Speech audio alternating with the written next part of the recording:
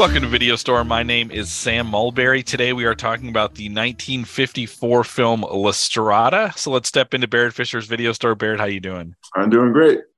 Barrett, this is a movie I was very excited about because Fellini is a canonical filmmaker who I have very little experience with. So I guess I ask you your history. I'll start with mine. Just because it shaped the way I walked into this movie, which is I've only seen one Fellini film, and I bet you can guess what it is because it's the one that sort of tops lists and things like this. It's 8.5. So that I walked into this expecting, oh, that's what a Fellini movie is like, and it was very interesting to watch this because my first impression was this seems nothing like 8.5. But the more I watched it, I'm like, actually, maybe there is a relationship between those, but I need to think about where this is on his arc. What is your history with this film? Well, first I'll start with my history with Fellini, since you asked. My first Fellini film was actually Amarcord, which sometimes gets grouped with La Dolce Vita and 8.5 as his three of his later masterpieces. So I saw Amarcord actually the year it came out, 1974. So that was my first experience of Fellini. And then I saw, of course, 8.5. But I will confess that I had never seen all of La Strada until recently. I'd seen bits and pieces of it somehow, like it would show up on TV. And I remember seeing some of those scenes and feeling that the film was somehow very unsettling. I think it was something about Gelsamina's face. And maybe I saw one of those scenes where she's got the clown makeup on. And of course, that is something that's very Fellini-esque. We'll talk about that with this film.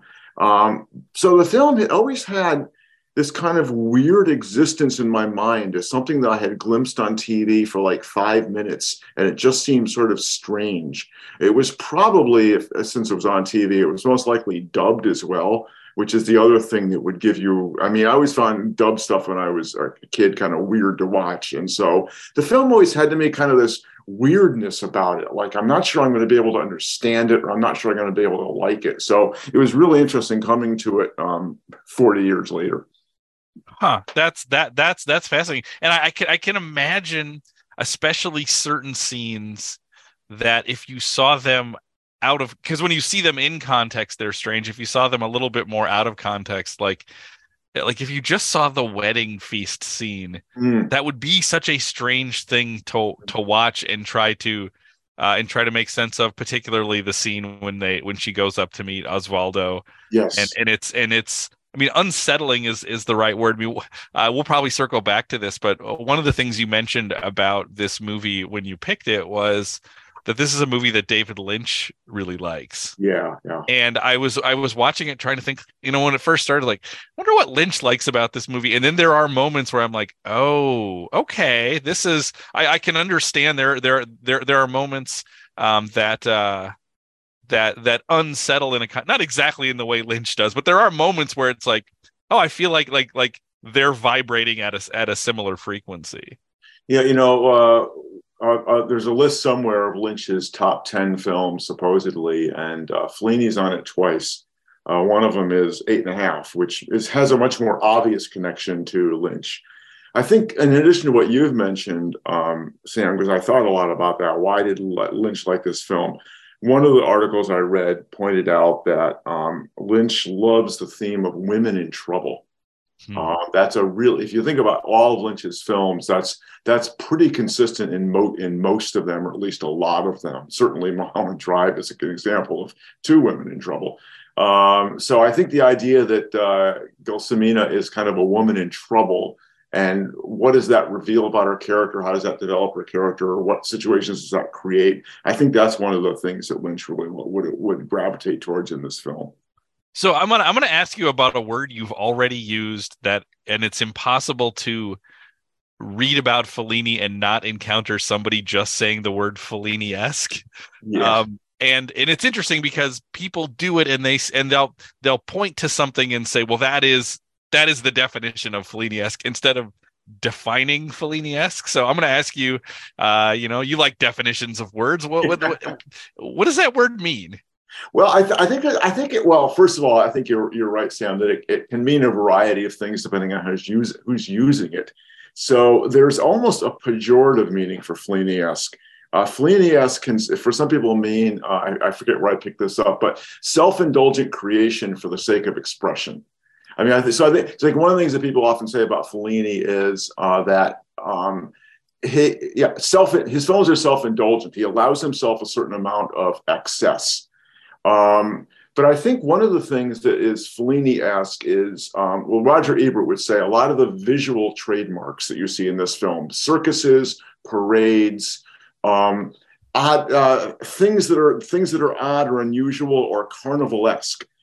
So I would say Fellini-esque often moves. It's almost like surrealism at times, but at the same time, it's the intersection or the meeting place, and this is also Lynchian in some respects too. It's the meeting place of the surreal and the ordinary, or the everyday. And I think that's one of the reasons why people see La Strada as kind of the first Fellini-esque film, because he has his roots in neorealism. He worked with Roberto Rossellini on a couple of films. And so you can see how there's a neo-realist element to this film if you think back to Bicycle Thieves. So it's grounded in reality, but at the same time, and I'm glad you mentioned the wedding feast, for example, and then visiting Oswaldo. It's like you're in the real world, and all of a sudden, it's like something is happening, and you're like, "Well, what just happened?" Reality just kind of got tilted. Or upended, or something from outside of reality has suddenly inserted itself. So to me, that's Fellini-esque. There's also at times almost a dreamlike logic to events. Sometimes in later Fellini, literally dreams being presented to you. So I think that range of things is what people mean by Fellini-esque. Well, and what's interesting, in at least in this movie, is the things that seem otherworldly. At the same time, they're not so fancifully otherworldly in this movie, where it takes you out of it. So I mean, for example, Osvaldo is also just a boy up in that room. Like it's not like he's a monster or something she encounters, but the way that it is filmed and her reaction to it is points you to say, like, there's something about this, and then her response when she comes down and talks with Zampano about it, and she's trying to describe what she saw, and clearly she is unsettled by it, has some kind of connection to it. I noticed one other, I don't know why I'm focusing on this scene right at the jump, but this is maybe my favorite scene in the movie. Another thing that I noticed watching this is it is a perfect example of, and obviously I'm quoting something which is going to come far later than Fellini, of like Spielberg face. If you know what I mean by this, like Spielberg is famous for, especially a child, and JelsOlmina is childlike, like you watching them see something before you see it, and because it's almost like she steps into the light, and you're seeing this kind of wonder and awe on her face, and you just want to be like, please tell me what she's looking at, and then we finally get the cut over, and it's the cut to Osvaldo is all there. I think it cuts twice, and it's always so short that you can't quite tell, like, what is it about this? Because at one level it's a boy sitting in a bed, and you're like, I don't, that doesn't seem that strange, but everything is built to make it feel that way. Yeah. I think she says his head was shaped like a moon or something like that. And I would also point out, since we are looking at La Strada because of David Lynch, so I'll indulge myself. I think that characters like Mr. Roque in Mulholland Drive owe their origin to a Fellini-esque kind of imagination.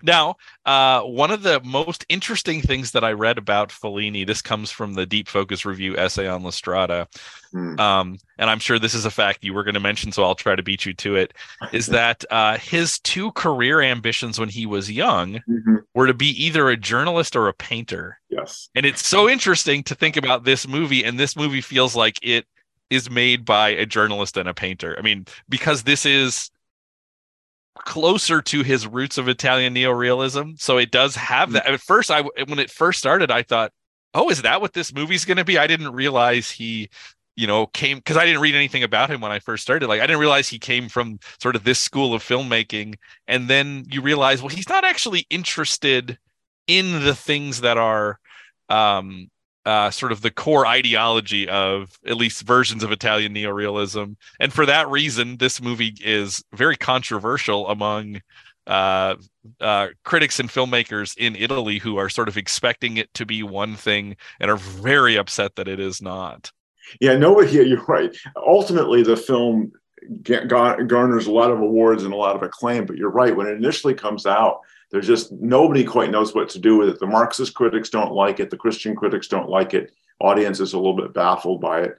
I want to get back to neorealism and Rossellini for a minute, though, because one of the books I read on Fellini says that his Rossellini's influence on him wasn't so much stylistic, although I think you do see that in this film, but more moral and artistic. And the critic says that Rossellini gave him a vision of the authenticity of artistic experience, the moral imperative to take as subjects the dilemmas of modern man or woman, to depict them with integrity. And it's so making them, on the one hand, universal, but on the other hand, also kind of very particularly Italian. So I think it's that, and that gets back to your point about that's the journalist and the artist kind of working together. The journalist grounded in reality, the artist reflecting imagination. And Fellini, again, Fellini-esque is often taken to be the highly autobiographical element of his films. Often in his later films, Marcello Mastroianni kind of is his alter ego, although Fellini claimed that all he ever did in his films was tell lies. But it's quite clear that, what goes on in the films reflects Fellini's life. He is, of course, married to Giulietta Messina. So people read often a lot of what's going on in their marriage, even into the films. Yeah, when you tell me that he says all I ever put up on the screen is lies, it's like, well, yeah, of course you're going to say that. Like that's the very thing I expect you to say, but that doesn't mean I have to believe that. That's right. I mean, it seems like even, and I could be wrong on this, but it seemed like in my reading, even for someone like Rossellini, it turns out that Fellini in something like La Strada is just on the vanguard of sort of saying, like, because Rossellini eventually is like, well, we have to move past the kind of didactic neorealism to these other things, So it's just Fellini is the first person in that movement to fly from it, in a kind of way. So you've already mentioned the heart of this movie. This movie is not this movie without Giulietta Massini as Jesselmina. I think I told you I watched this on Friday, and I told you at Film Forum that I've added another person to my pantheon of like amazing actors' performances. I was blown away. She jumps off the screen in this movie and has one of the great. This is going to sound strange. One of the great character introductions, in the same way we talk about Orson Welles in The Third Man as a great character introduction, except in this one, it's like the character introduction isn't the first time we see the character. It happens a little bit later, so we first encounter her as this sort of, poor girl walking out of an Italian neorealist film, right, on the seashore with her family who's sold away. And she has this mix of sadness and excitement, but then there is the training scene. And before we get to the painful part of the training scene, there is the moment where Zampano is putting hats on her. And when he puts the bowler hat on her, this is where the character arrives. And it is the shark in Jaws. It is Orson Welles in The Third Man. She is a shapeshifter and transforms into something else. I could watch that scene over and over and over again, just of like seeing something inside of her absolutely come to life. And it's interesting because she had taught when she was in her hometown before she leaves, she's talking to somebody about how she's going to learn to sing and dance like Rosa. And so there's this kind of excitement, but it's like it is realized in totality almost in that moment. And we get this glimpse of what's possible with her. And then throughout the movie, we see other little glimpses of this part of her, even though we don't get this magic transformed part of her throughout the whole movie. We get moments of it. That's really interesting, Sam, because one of the perspectives on the film that is often critical is that there's the sense that her staying with Soprano is completely unmotivated or mysterious. And I think that I don't have a problem with her staying with him. I think it's actually very interesting. We can talk more about that. But I think part of the reason maybe why she stays with him is exactly what you're identifying, that it's as though with him, she realizes this inner identity that she didn't know she had, that she's sort of born to play the clown and so she actually benefits. She enjoys being part of these performances. So it's not just that she's some kind of a masochist or she feels trapped, and there are times when she wants to walk away, but she is an artist in her own right, and he enables her to fulfill that destiny. Right. He also crushes that destiny Yes. too. I mean, because he, and this is what's great about this arc, and we'll get into this, is like whenever she performed, I mean, we see him perform so many times, and we see him perform the same thing, and what we see coming, so he feels like I am doing this kind of rote thing that I know works, and we're going to do this, and she feels like this symbol of this like well of potential and potential creativity, that because you just don't know what could come out of her. And when you watch her perform, even in the silly farce that they do, like she is so much more alive, and you can tell she's stealing the show, in those moments. I think I was trying to think about how I think about Jesselmina, and throughout the movie she's like this perfect blend, and again, all I can think of is like almost like shape shifting, she changes from one thing to another. So at times she feels like you're watching a child. Mm-hmm. At times she feels like you're watching a mother. I mean, I feel like the one thing she isn't to Zampano is a wife, right? She feels like a child and a mother at times. She feels like she is a perfect embodiment of a particular clown. She also is a saint.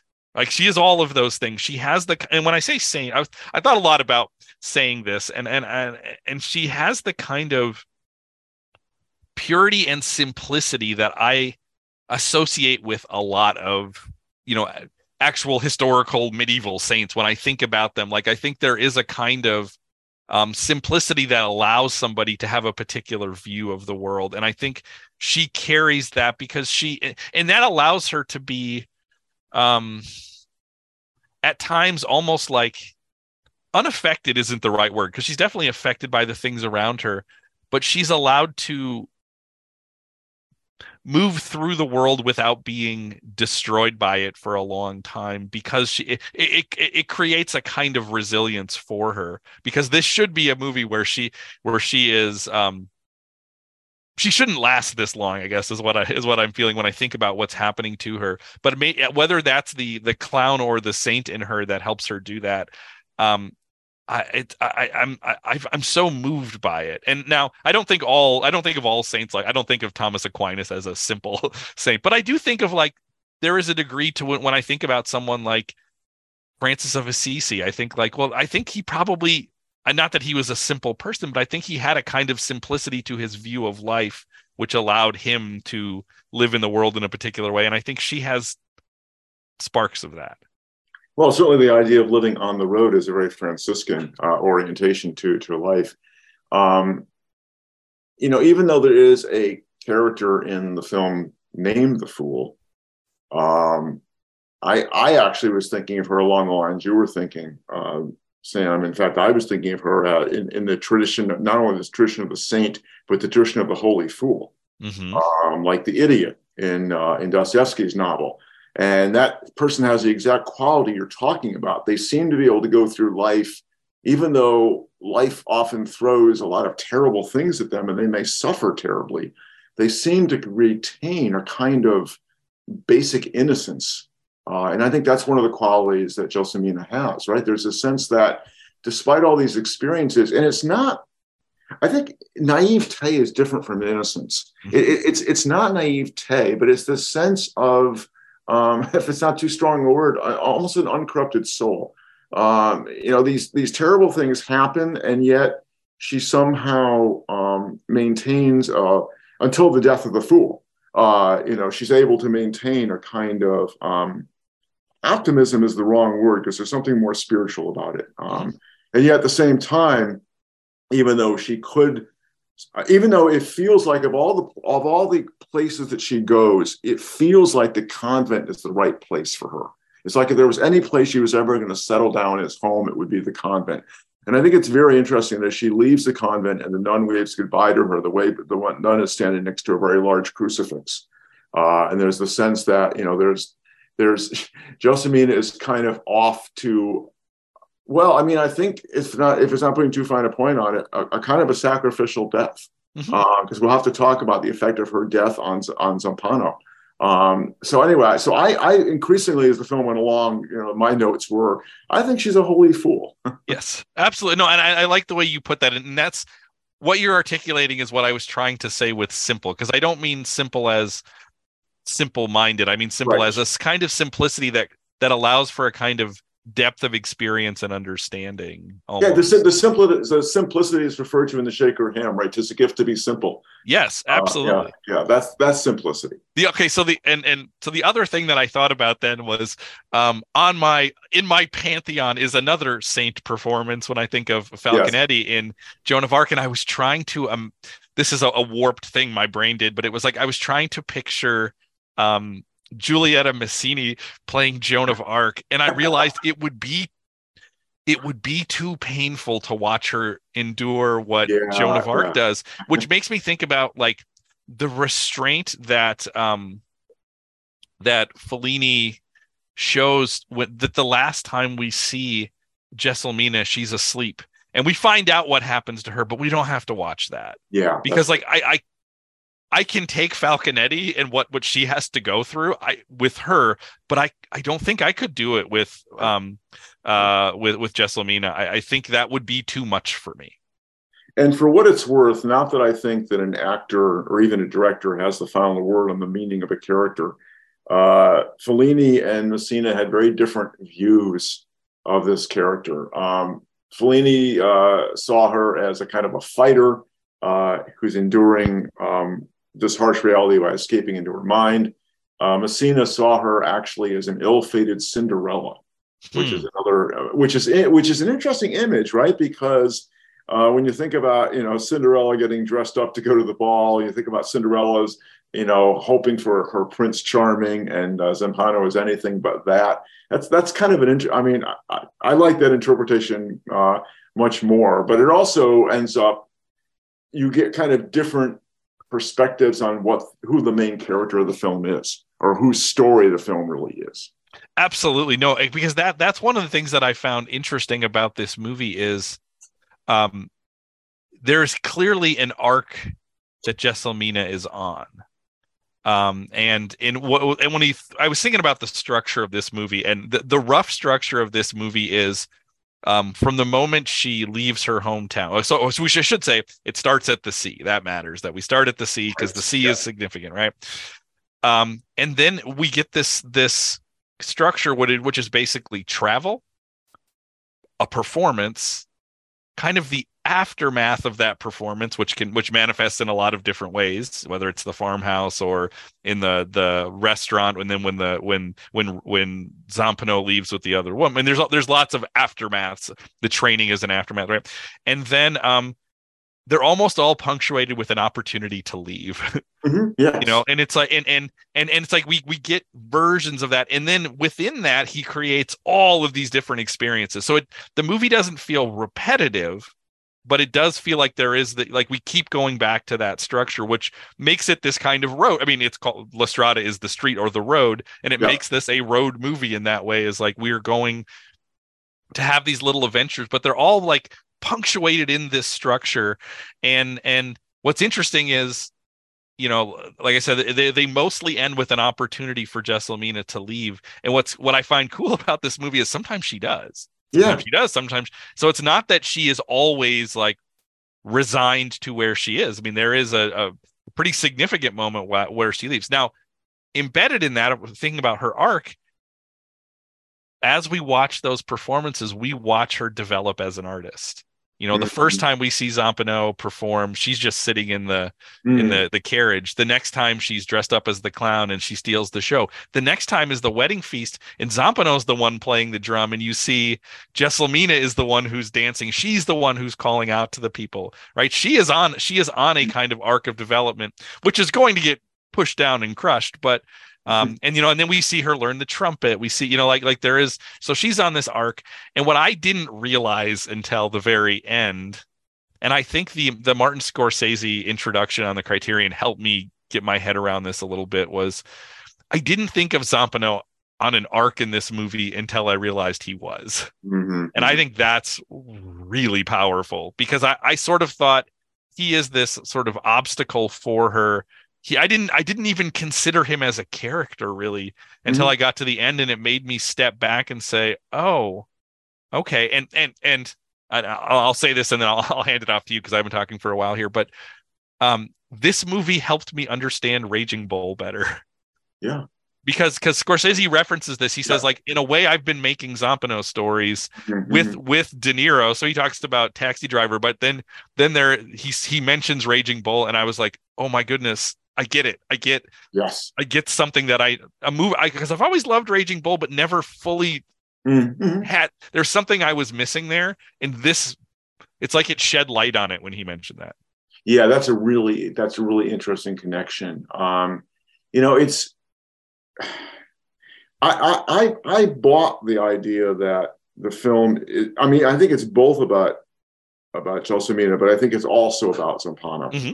And one of the critics I read who is kind of resistant to this film contrasts it, as long as we're talking about neorealism, contrasts it with Bicycle Thieves. And his complaint about La Strada, by comparison, is he says, I don't feel like these people have any interior life. I think that's wrong, but he says that especially about Zampano. So he said for him, he didn't really care that Zampano is on this arc. And I don't quite know what to do with a criticism like that, because I didn't feel as though, I feel like any character reveals, and any character in a film, unless there's a lot of voiceover, most characters are going to reveal themselves externally. And especially when you have a fundamentally inarticulate character like Zampano, who I think expresses himself eloquently by his actions. Mm-hmm. So he is, and he expresses himself in such a way that we can see something that he can't see. We actually understand things about himself before he understands them. So, for example, he doesn't understand that his pursuit of carnal pleasure is, in fact, unsatisfying. He doesn't know why he gets drunk, but we do. He can't see that he actually has affection for her. There are moments when you can almost see him fighting affection for her because he wants to treat her severely. So I feel like, I think the film perfectly sets it up to tell us that this is not just about her, but this is ultimately about her effect on him. So, when he leaves her for the last time, and you say to yourself, well, that could be the end of the film. And then you realize it's going to keep going without her. And then you realize, no, she's not going to come back. We're going to find out how never seeing her again has affected him. So I don't know I couldn't argue somebody into thinking that actually is worth caring about. But for me, it was. And I think a lot of it had to do with an idea that you and I have talked about throughout this show. And that is that films teach you how to watch them. And I think that Fellini is teaching you how to watch this film. He tells you from the beginning, I'm going to give you these three characters, and you're going to have to infer what's going on internally from what they're showing us externally. And that, to me, is an application of a neo-realist approach to reality embodied in a slightly different kind of film. And in one way he does this, and this is why this was something that the first time through I was sort of bothered by, because it felt like there was, like, I couldn't, bothered in the best way, that it was something that sort of was like working on my brain, is the fact that there is everybody here has histories they're not talking about. Mhm. So like one of the great ghosts of this movie is Rosa. Yeah, yeah. Like all we learn in the opening scene that she was on some sort of similar track that Jesselmine is on, and she died. Well, that's all we know. Mhm. And we know that whenever she is brought up, Zampano has a particular kind of reaction where he doesn't want to talk about it, but there's something there. There's some, whatever that trauma is, it's there. And that's exacerbated by the Fool.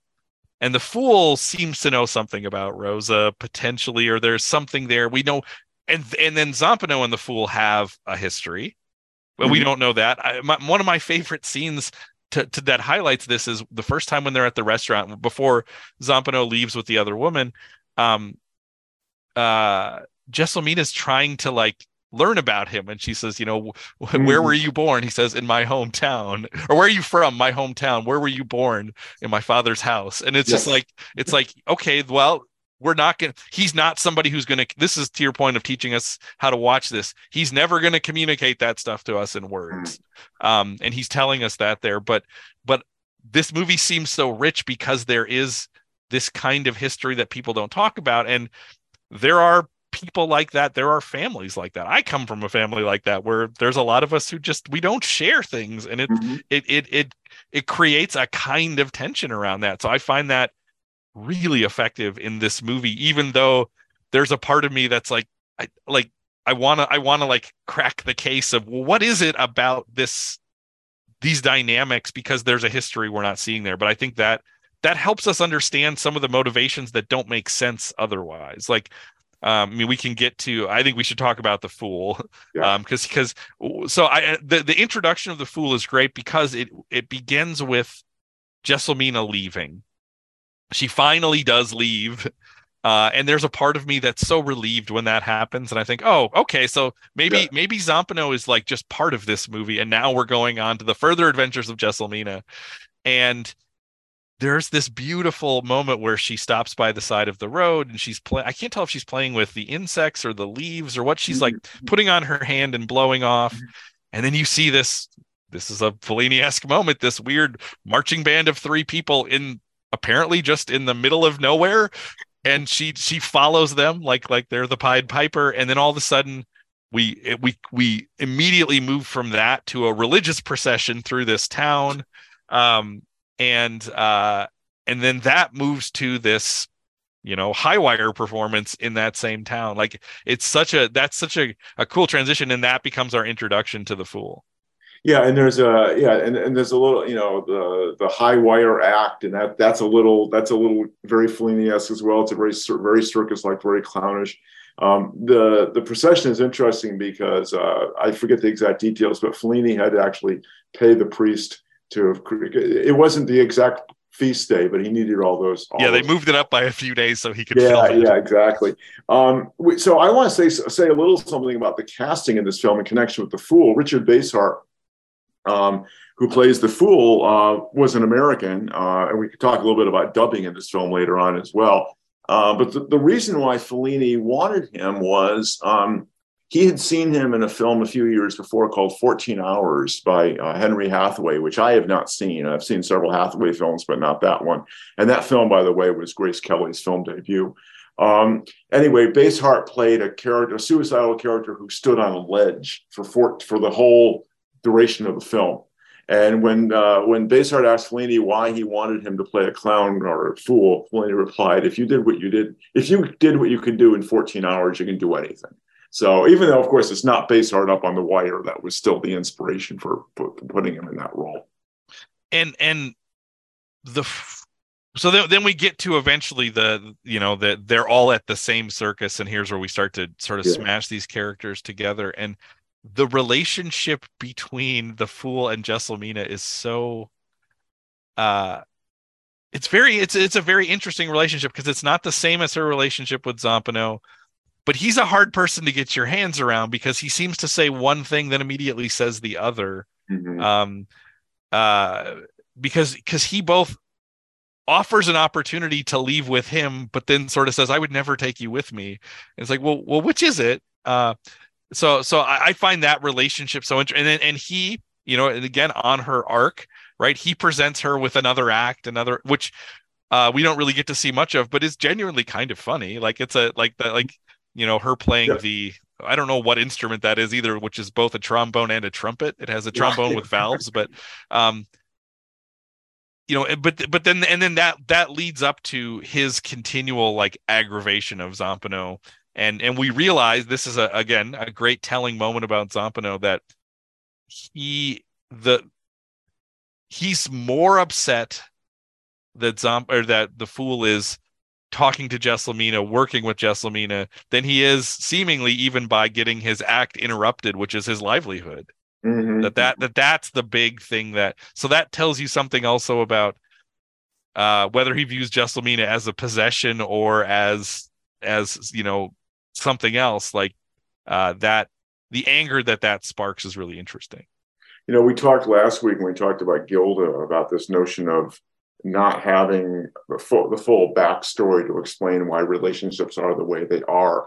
And I think, as you pointed out, that's certainly true here too. We don't know why there's such enmity between the fool and Zampano. It seems to be, and it's interesting to me too, because Fellini himself was during the filming during this film, he was in Freudian psychotherapy.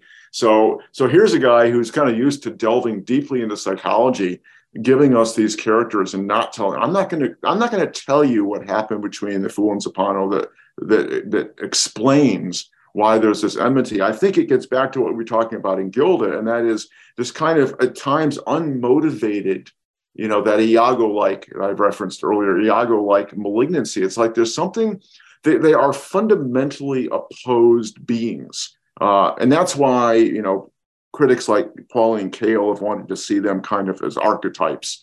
And I don't know if that's necessary or not, but they certainly are opposite kind of characters. The fool is, Kael saw him as kind of being the mind, and he's the one that has that really significant line about, even a pebble has purpose, and this inspires her to think that maybe she has a purpose, which is to stay with Zampano.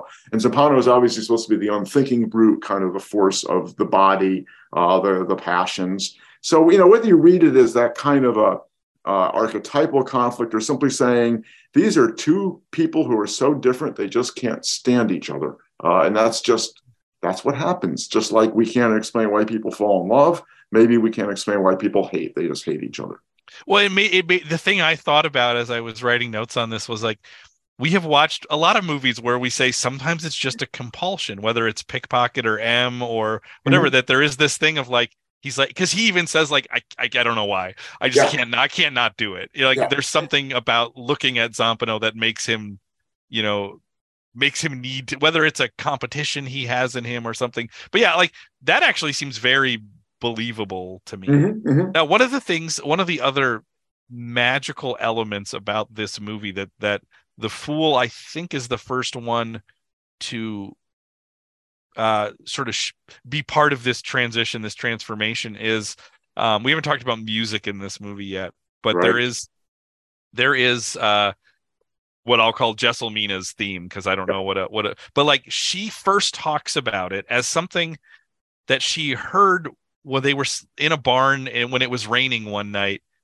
So it already has this sort of magical entrance into the world. And so the first time we hear it, I think, is her telling that story to Zampano and sort of singing it and kind of wondering, like, could I ever learn to play the trumpet so that I could play this? And then out of nowhere, this is the tune that the fool keeps playing.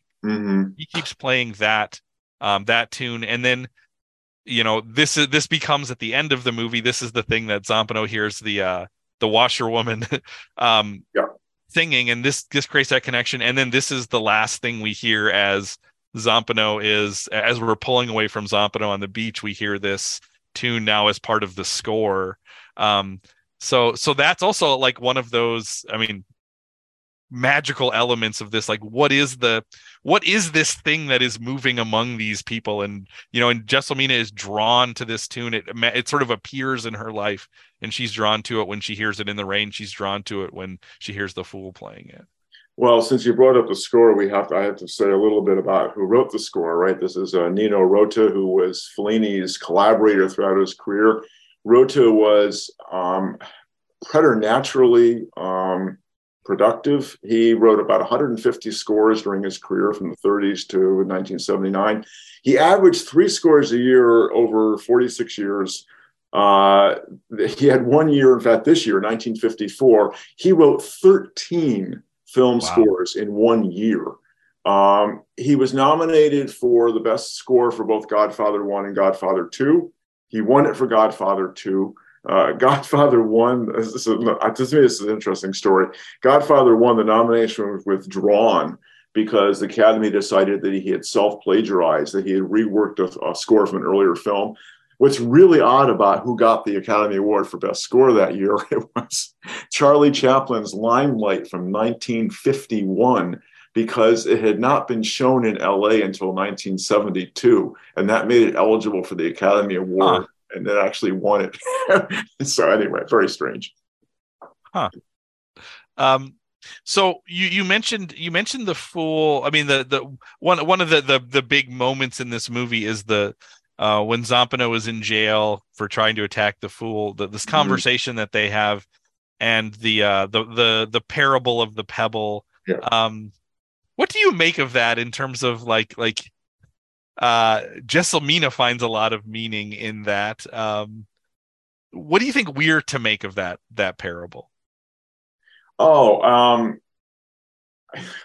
don't know. It seems to me that if the Fool has a philosophy that appears to be his philosophy, I think what's hard to know what to make of it is what effect the Fool intends for that to have. I think it's a way of offering JeSalmina an option to make her decision, to make her choice.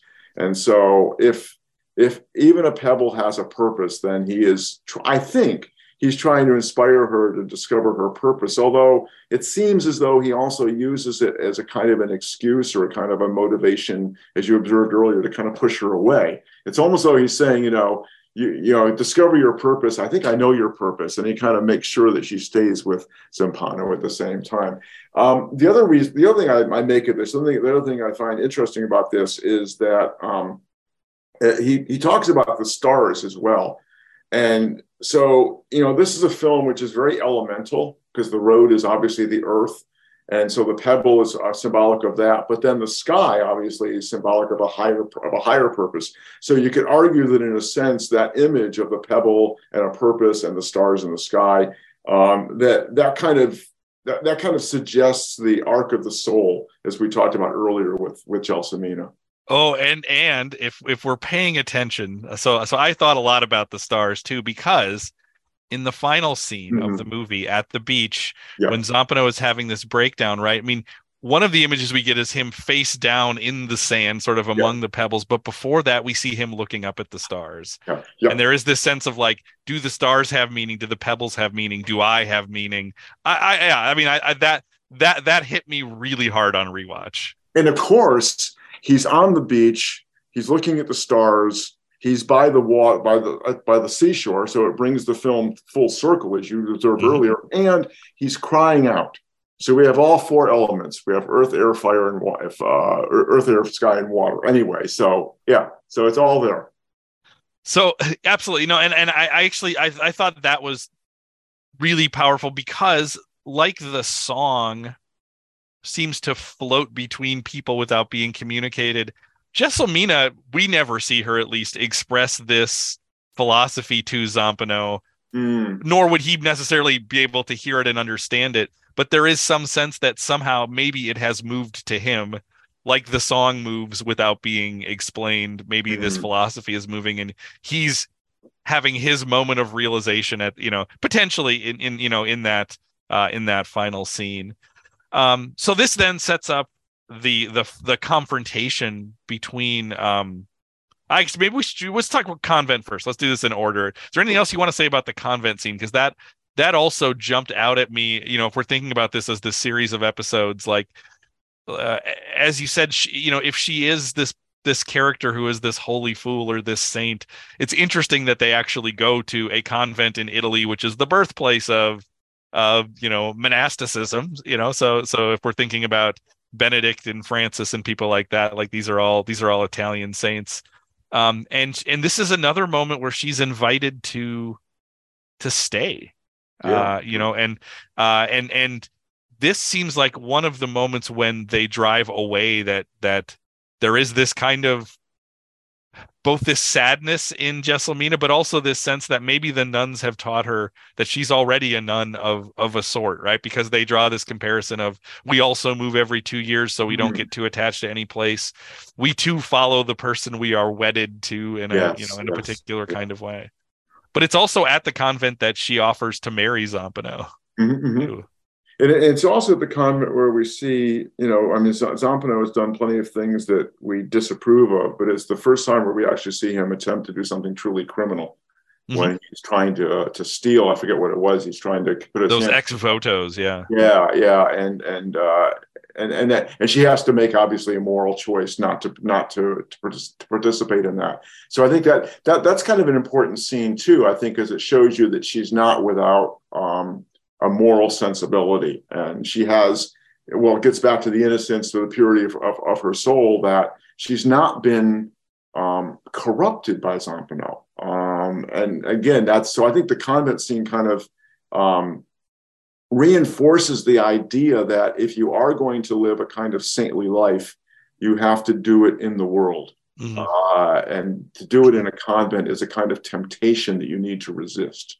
Absolutely. Well, and that's interesting, thinking about Fellini's relationship to religion, where that it's that he's not going to embrace traditional Catholicism or something like that. But this is, like you say, this is the temptation to that. It's interesting to think about monasticism as a temptation as opposed to as a spiritual practice. I actually really like that.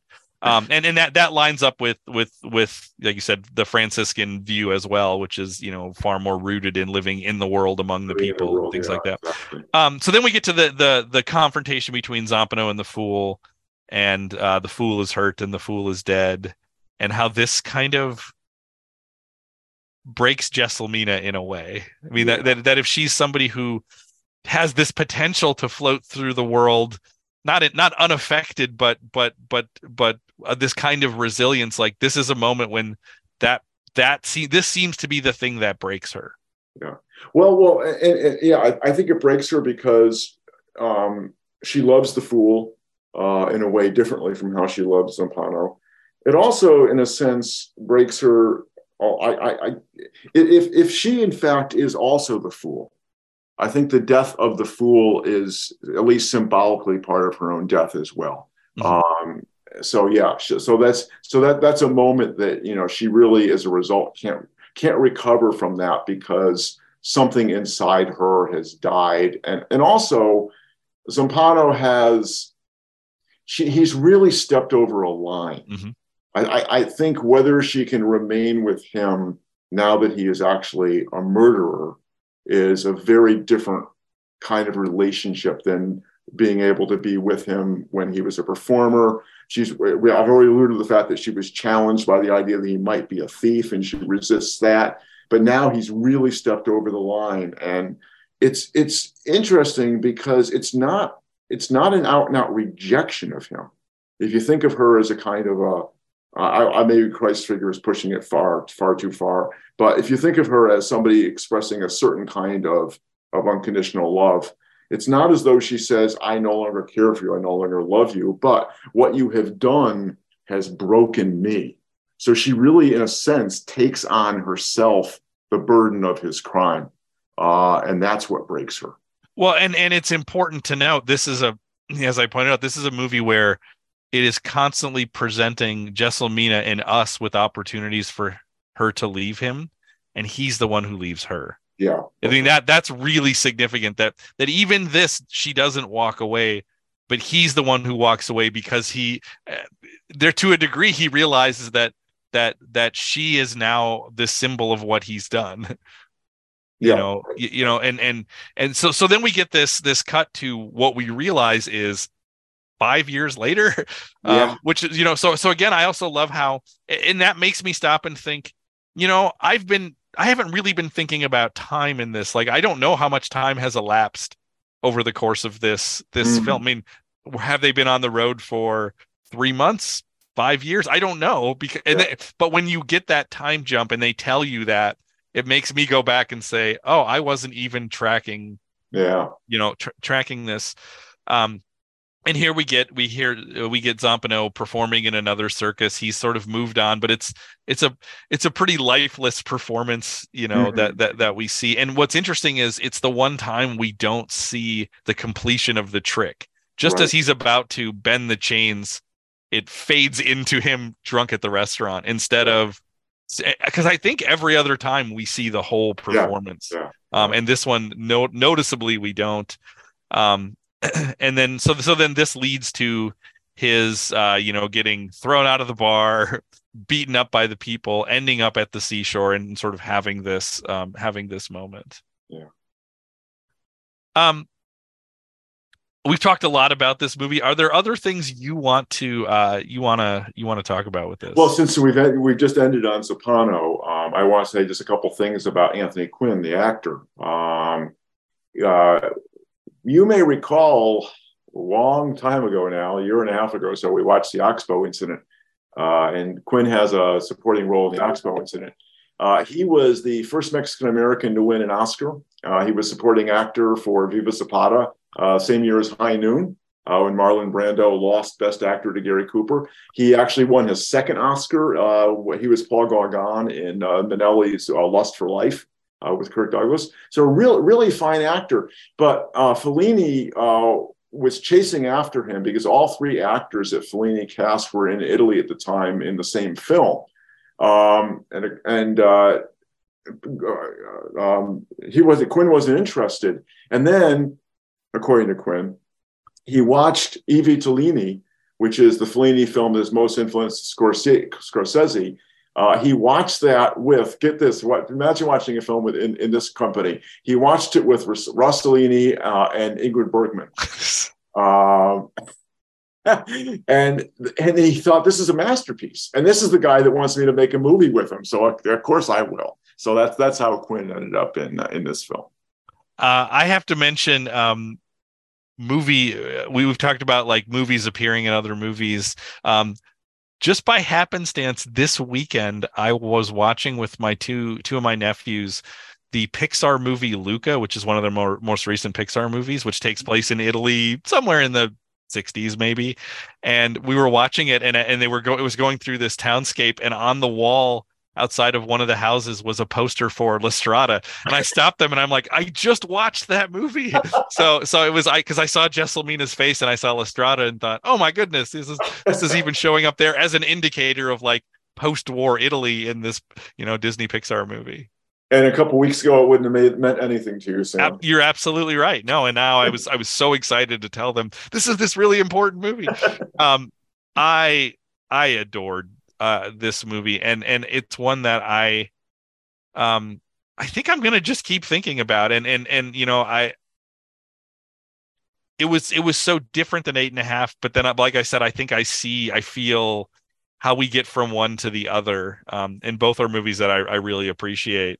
My other thing is I really want to see Knights of Cabiria, because that's supposedly Giulietta Massini's really great performance. Mm-hmm, and if that's better than this, I'm in. Like, I have to see that. So, Barrett, we are getting to the end of the show. What do you have for us for next week? Well, considering in this theme of following up on Sight and Sound's top 10, but the films that were in one of our top 10 that was not in the Sight and Sound top 10, and not even on the top 100 in this case, but that is Quentin Tarantino's Pulp Fiction. Which I know you don't really like that film very much, Sam, but I'm afraid I'll suffer through watching Pulp Fiction again. I'm so excited for this. Barrett, thank you so much for recommending La Strada. This is a life changer. Like this is a big one for me. Thank you for recommending it. Thank you for having this conversation. That is all the time that we have, but we will be back next week to talk about, I can't believe it, Pulp Fiction in the video store.